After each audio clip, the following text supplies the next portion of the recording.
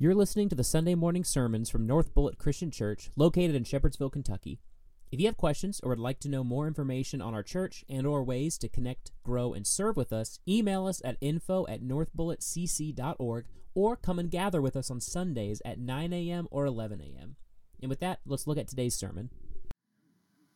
The characters of the overarching story are set here in the first few verses of Ruth chapter 1. It's a story set around the disturbing, at this point, life of a lady named Naomi. But it may be helpful to understand how we've arrived at this point. We want to set the stage. Just the first week, we jumped from the New Testament book of Romans. We went through a series in Romans chapter 8, and now we're in the Old Testament. We believe all of God's word is useful for teaching and rebuking and instruction. It has been breathed out by the Lord, and so we preach from both the Old and the New Testament here at North Bullitt Christian Church. And it's important as we transition from a New Testament series into an Old Testament series to kind of wrap our minds around where we are at in history. Oftentimes when we think of biblical history, we can skip a large chunk, the large chunk that we find in the Old Testament. I myself, when I explain the gospel, employ a four-part summary of redemptive history, which you may recall as God's story. I usually say it in these four ways. We see God's redemptive story as a story of creation, God creating all things. The fall, so that humanity fell into sin, and Adam and Eve's original sin has been passed on to each person. We see the redemptive story go to a place of redemption found in Jesus and the coming of God's Son in the flesh, living perfectly for us. And ultimately, we look forward to a complete restoration of all things. We believe that Jesus is coming back again, and when he comes back, he will fully consummate and establish his kingdom here on earth, and the final resurrection will happen. And so those four categories are kind of categories that we work with. As helpful as this summary is, it seems to miss a huge aspect of the biblical story, which we would call the people of Israel. Our faith is one, if you didn't know this, that has progressed through history. The history, by and large, of a specific people group, the Jews. So we find ourselves in the midst of this history here in Ruth, which will ultimately lead to our Redeemer, Jesus, and we can call him the true Israel of God. Ruth, in fact, is a story about the Redeemer. Through her lineage, through Ruth's lineage, a king will come. Okay, this is a story about a king coming. And the name of the king that is listed at the end of Ruth is King David. And this king is promised, if we were to read on the story, he's promised in 2 Samuel 7 that his offspring will be raised up. The Lord will establish a kingdom through him. And this last promise, that his kingdom will last forever.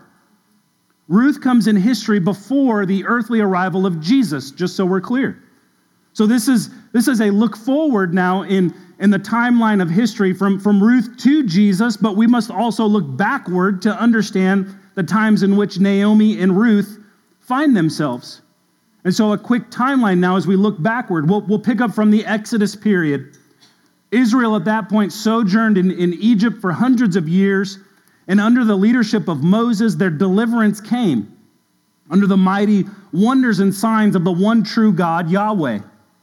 These signs and wonders were revealed through Moses and Aaron, culminating in the epic parting of the Red Sea. The Israelites received the law on Sinai, but in that time they grumbled against the Lord. They crafted an idol when Moses, they felt, had been away too long. And they continued in their unfaithfulness and fear of taking the promised land, resulting in their wandering of in the desert for 40 years. After the death of Moses and the unfaithful generation passed, Joshua led the Israelites to conquer the promised land, and yet they didn't fully obey the Lord in removing all that the Lord had commanded them. This brings us to a tumultuous period of time in the history of Israel. We call it the time of Judges, right? If we read the book of Judges, in my opinion, it's just kind of a depressing book where we see the unfaithfulness of Israel over and over and over again. Israel is this. Israel was a theocracy. Okay, what does that mean? It means that their king was God. At this point, they didn't have an earthly king. Their king was God. But they had human leadership, and these were known as judges. These were the human leaders of Israel. And this historical period exemplified the unfaithfulness of humanity toward God, and this is conveyed especially in these people chosen of God to be, the Israelites were to be his set apart, his holy nation, a royal priesthood. The Israelites suffered the consequences of their unfaithfulness as the Lord repaid their evil. And this is where we find ourselves within the book of Ruth. And Ruth is, what's awesome about this story is it's a beautiful redemption story in the midst of a tumultuous time. This brings to light an important aim of our studying Ruth over the next 4 weeks.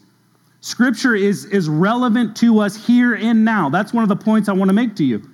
Ruth may seem like some out-of-date, old-fashioned story, but I insist and I hope to persuade you to understand that this book is incredibly relevant to us. And I also pray this, that it is a great encouragement to your faith and your journey with Jesus, which brings us to our main idea for this morning. Our main idea is this: Ruth exhibits faithfulness in a time of faithlessness. Ruth exhibits faithfulness in a time of faithlessness. As I have displayed, we find ourselves in a tumultuous time period of Israel, a time marked with the unfaithfulness of God's people, conveyed through some of the characters that we meet in chapter 1. We'll look at verse 1. It says this: in the days when the judges ruled, right? So it sets the context, it sets the time for us. There was a famine in the land, and a man of Bethlehem. I want to pause right there. Words and names are massively important, especially in this book, in the book of Ruth. I'm going to explain some of these to you. Bethlehem actually means the house of bread. Okay, and we see here, ironically, that there's famine in the house of bread. And we also can understand that there's an important figure that comes from this town of Bethlehem. What's his name? Jesus. Right? The true bread of life comes from the town named for the house of bread. And so there's famine in the land. A man of Bethlehem in Judah went to sojourn in the country of Moab. That may ring a bell for some of you. He and his wife and his 2 sons. How do we know that this is a tumultuous time? Well, for one, there's famine in the land, it tells us. And a man in Bethlehem, this is how we know it's a tumultuous time. A man in Bethlehem chooses to take his family into a foreign land, and not just any foreign land, but the foreign land of Moab, a place he should definitely not be seeking refuge. We also know it's a difficult and unfaithful time because it is the time period of the judges, right? A time marked by covenant unfaithfulness and judgment. Why? Why is that the case? Judges 17:6 tells us really simply why this is going on. It says this: in those days, there was no king in Israel. Okay, no earthly king. And then here it is: everyone did what was right in his own eyes. That's what's going on in this time period. Everyone did what was right in their own eyes. That's not a positive statement. It doesn't set off good vibes among the people, okay? I point this out to show you the relevance of the Ruth story. Are we not also living in a time and culture where many are doing, as it says here in the scriptures, what is right in their own eyes? But I want to caution you, because sometimes we can take this a little too far. As we seek to understand the relevance of the story in our time, I have to make it very clear that America is not Israel. We can't make that connection. We are not a theocratic nation as Israel was. We have a different form of government and leadership. We call ourselves a constitutional republic. So before we go claiming that God's judgment will befall us directly in conjunction with our society's sin, that is possible. That's a possibility. But God's interaction with modern nations differs from the theocratic nation of Israel under the old covenant. We want to make that clear. We can agree, however, that we live in an age in the world where many live according to what they think is right, over and above the truth of the Word of God. We, in a sense, live in a time where everyone does what is right in their eyes. So will we, Christian, be people like Ruth, the example for us, who live by faith in the midst of a faithless time? This is a sermon about choices. We have choices to make. And we will see how faith and choices guide each of the characters of the Ruth story. And so the first person that we come in contact with shows us dire circumstances. This is the first lesson we learn. We see dire circumstances. Things are just not going well. The opening section captures the conspiracy of greener grass. Right? If I just go to this place, things are going to be better. You know, if I leave the restaurant that's on an hour wait and I go down the road to somewhere else, the wait's going to be a little bit shorter. It's going to be okay. You get over there, right? And it's an hour and a half. Now I'm even further behind. This spouse is getting on my nerves. If I get rid of this person and I go to this person, everything's going to be better. It's a greener grass conspiracy. And we're seeing it here in the lives of God's people, which ultimately leads to dire circumstances of the women left behind by Elimelech's decision, by his choice to do this. He's going to do this. He's going to depart from the promised land, from the house of bread, Bethlehem, and he's going to go to Moabite land. We pick it up. We'll read our opening passage again, verses 1-5. In the days when the judges ruled, there was famine in the land, and the man of Bethlehem in Judah went to sojourn in the country of Moab, he and his wife and his 2 sons. The name of the man was Elimelech. Interestingly enough, that name means God is king. God is king. Ironically, he chose to leave the place where God reigned, right? And go to a place where God didn't want his people to go. And the name of his wife, Naomi, meant pleasant. Things are not going to be very pleasant for her for long, are they? And the names of his 2 sons were Mahlon, which means weak, and Chilion, which means perish or die. It's as if these names mean something, right? They were Ephrathites. Okay, those are just people that lived in Bethlehem, in Judah. They went into the country of Moab. I want to pause there. Moab is a people at enmity with Israel, a people originating, if you go back and think through Genesis, there was a man named Lot. Okay, Lot was delivered from Sodom and Gomorrah, and yet had an incestuous relationship with his daughters. Guess where Moab came from? From that relationship. Reading on, and he remained there, right? He went into Moab and remained there. But I thought he was just going to sojourn there, but he remained there. Do you notice that? But Elimelech, the husband of Naomi, died, and she was left with her 2 sons. These took Moabite wives. The name of one was Orpah, and the name of the other Ruth. They lived there about 10 years, and both Mahlon and Chilion died, so that the woman was left without her 2 sons and her husband. Terrible, right? Can you imagine the tragedy in that short a period of time? Elimelech here is presented with a desperate set of circumstances. His family is starving in the land of bread, and he chooses to leave the land of promise to sojourn in the place of the enemy. It seems that this man is willing to live outside the land of promise, what he's doing here is he's thinking in a nearsighted fashion, right? How can I fix my problem right here and right now? He thought with his stomach and his eyes, right? The man whose name declares God is king is moving himself from the place where God reigns. I want to caution us again. There's a couple points of caution as we read through this passage. We're not just talking about a casual move within our own lives, right? Let's not make this mistake. This isn't about moving from Shepherdsville to Elizabethtown because they got nicer restaurants down the road. That's not what we're getting at here. They do have nicer restaurants than Shepherdsville. I mean, we got like Cluckers and some sort of fish house and Daniel's Little Mexico, right? That's all we got going for us, and a couple of fast food joints. Freddy's is good, though. What's going on here is not just a casual move between towns.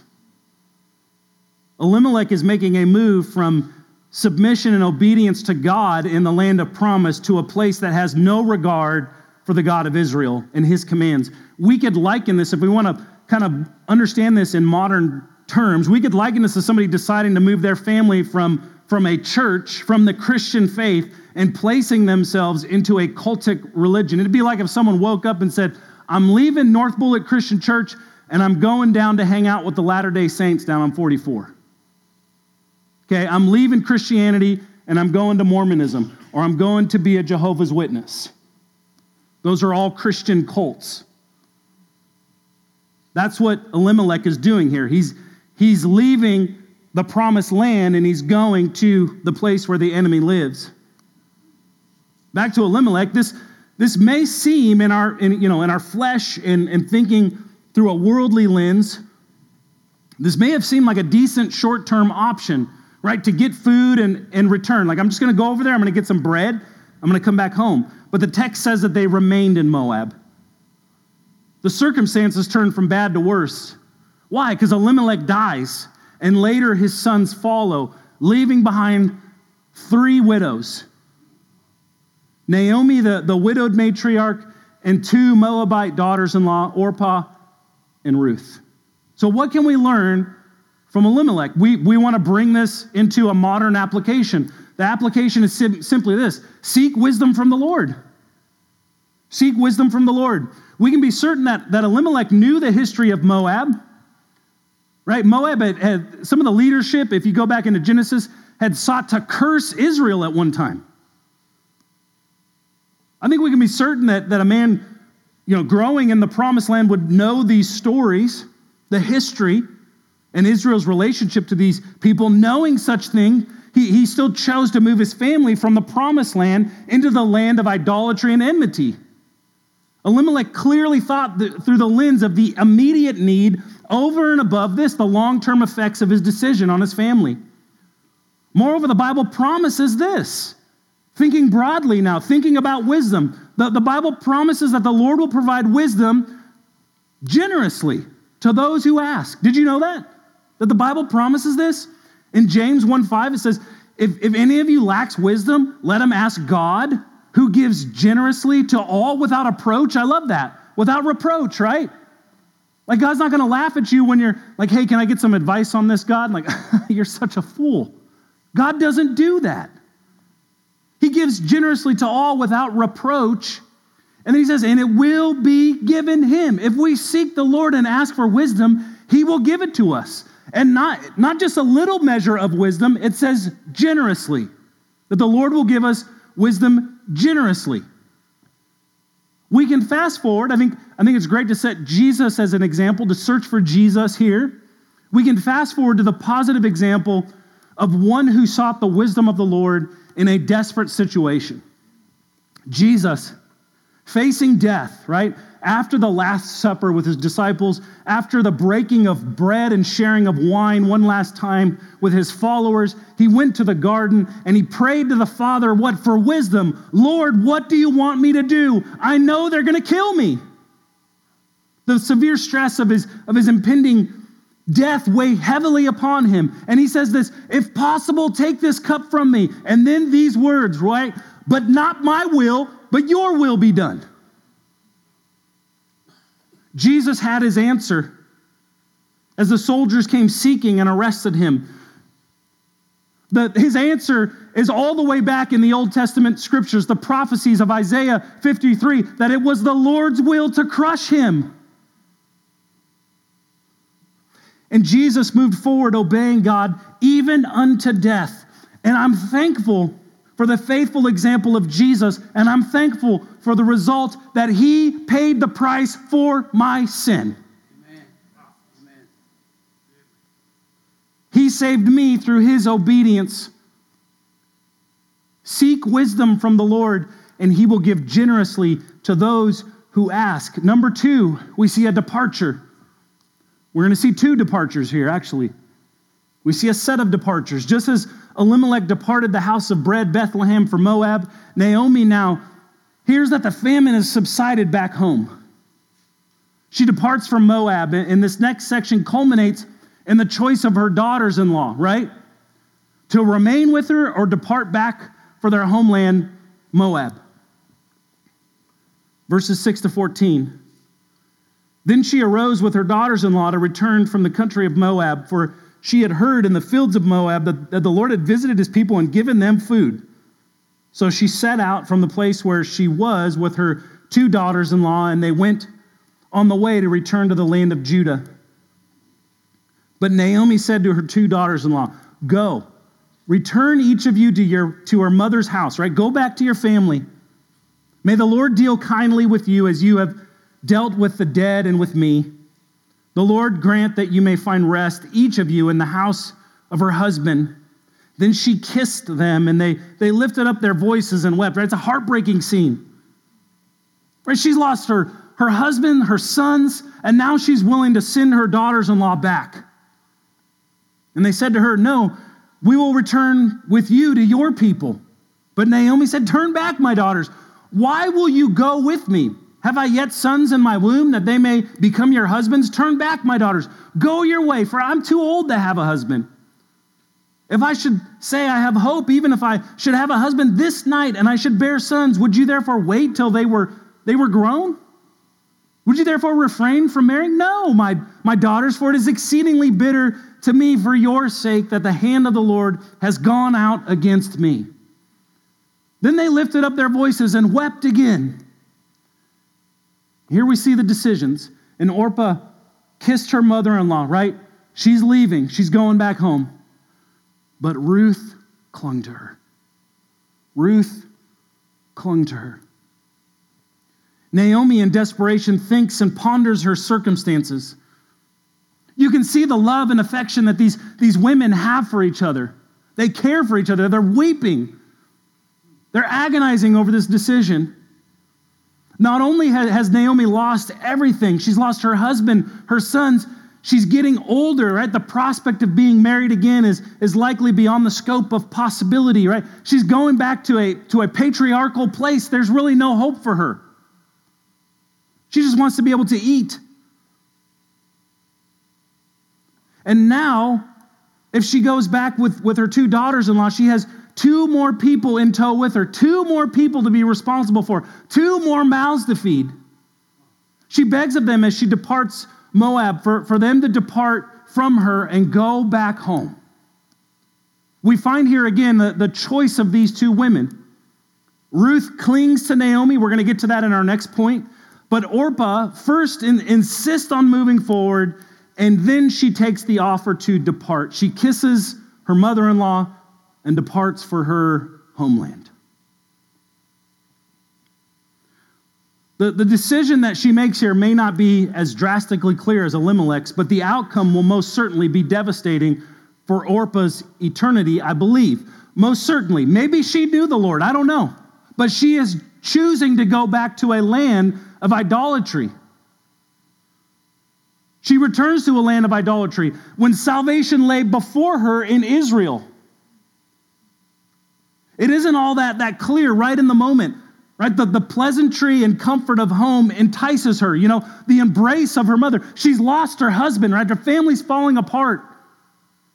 Maybe I'll just go back home to my father and my mother, the place of comfort.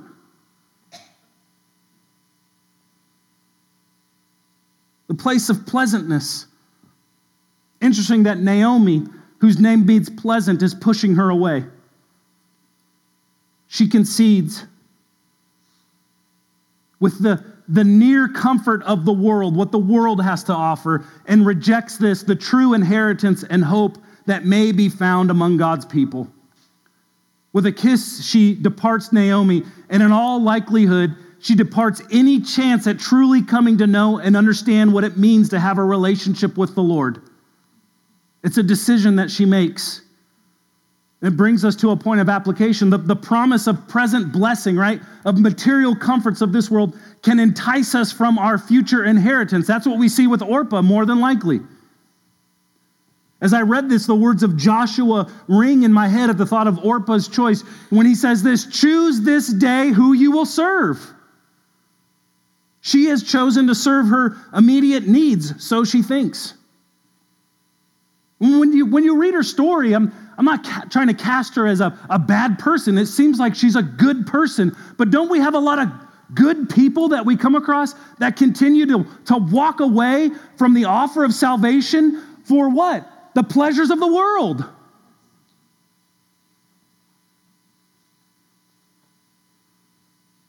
Right? Right? When we read the story in our flesh, in our worldliness, in our materialism, you can't really blame her. She's made a viable choice. Her mother-in-law's even encouraged her. But ultimately, we can conclude her eternity will forever be shifted. She has chosen to depart the Lord's people. She had a taste, but has now rejected the offer. In the New Testament book of James, he has some James is always really he just cuts to the chase, right? He has some forward and jarring words for those who choose the present comforts of the world over and above a relationship with God. If you're that person this morning, listen. Listen to what the Word of God says and turn to Jesus. It says this in James 4:4. It says, you adulterous people. Whew, that cuts, doesn't it? Do you not know that friendship with the world is enmity with God? Do you see the line that Scripture draws? You can't ride the fence with God. Therefore, whoever wishes to be a friend of the world makes himself an enemy of God. Who do you choose? That's why Joshua would stand before the people of God and he would say, choose this day whom you will serve. The comforts and pleasures of the world, or as Joshua declared, I love this verse. Dads, you should love this verse. He says this, as for me and my house, we will serve the Lord. I know what you're thinking. Can we have some good news? We're getting there. Number 3, we see definitive faith. All right, the tide's turning. This is a tough chapter of Scripture. We're going to see faith now. Here's the good news. All right, we're getting to Ruth finally. In Ruth, we understand faithfulness, sacrifice, loyalty. Imagine the scene. It's a tear-jerking moment. My wife and I agree on a lot of things, but we don't agree on the movies that we're going to watch. Okay? So if it's up to my wife and Haley, you got Lifetime or some Hallmark channel on with the same tear-jerking cycle of stories over and over, and it just changed the characters out. I can tell you the ending. I can tell you how this thing's going to go. Why do we watch these things that make us cry, right? Guys, you with me? And here we are. We have this moment. Like me, Jordan and I, let's watch something that stuff's blowing up. Give me a war movie. That's the only movie I want to cry in is a war movie. Everything else, let's blow something up. Let's destroy something. Good guys beat the bad guys. The end. Boom, we're done.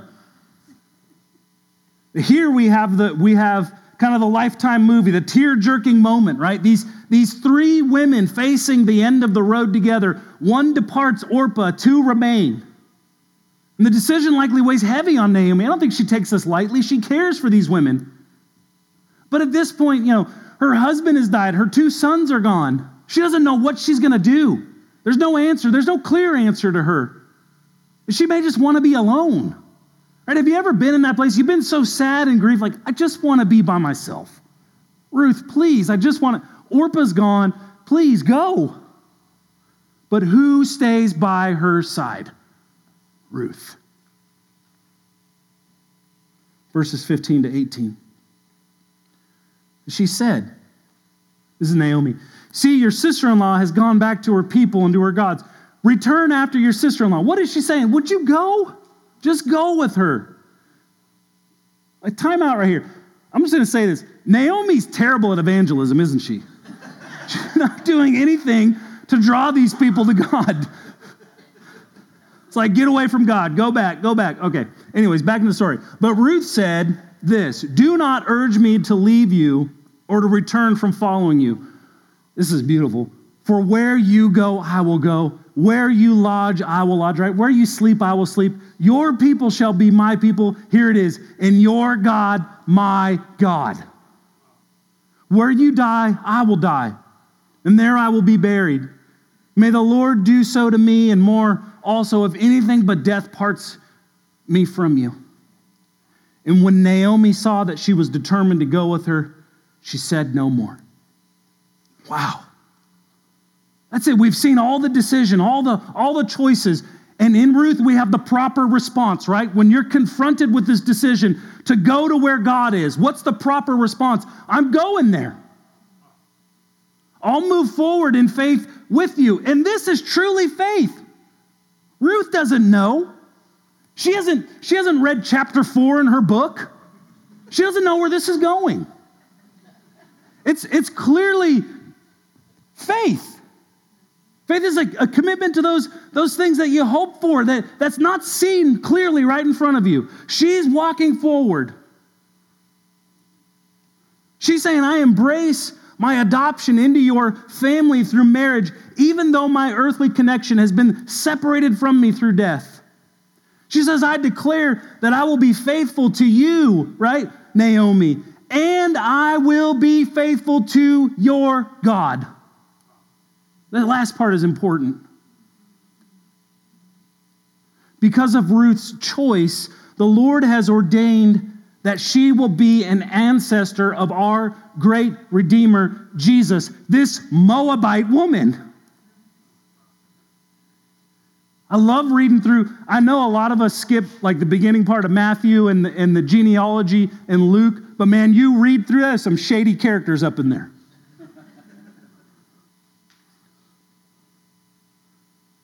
Because of Ruth's choice, the Lord has ordained that she will be an ancestor of our great Redeemer, Jesus. This is a story about Jesus. We see the beautiful providence of God. We say this often. God draws straight with crooked sticks, doesn't he? Poor decisions and unfaithfulness lead this pagan woman, a foreigner no less, to the land of promise, and she pledges her life both to Naomi and, more importantly, to Yahweh. Yahweh is the covenant-keeping God. And we see that a foreigner is welcomed into the people of God. It's a foreshadowing of what Jesus will do, that he came to reconcile the world. It brings us to a point of application. We need this. We need faithful friends. We need a faithful God. We need faithful friends and a faithful God.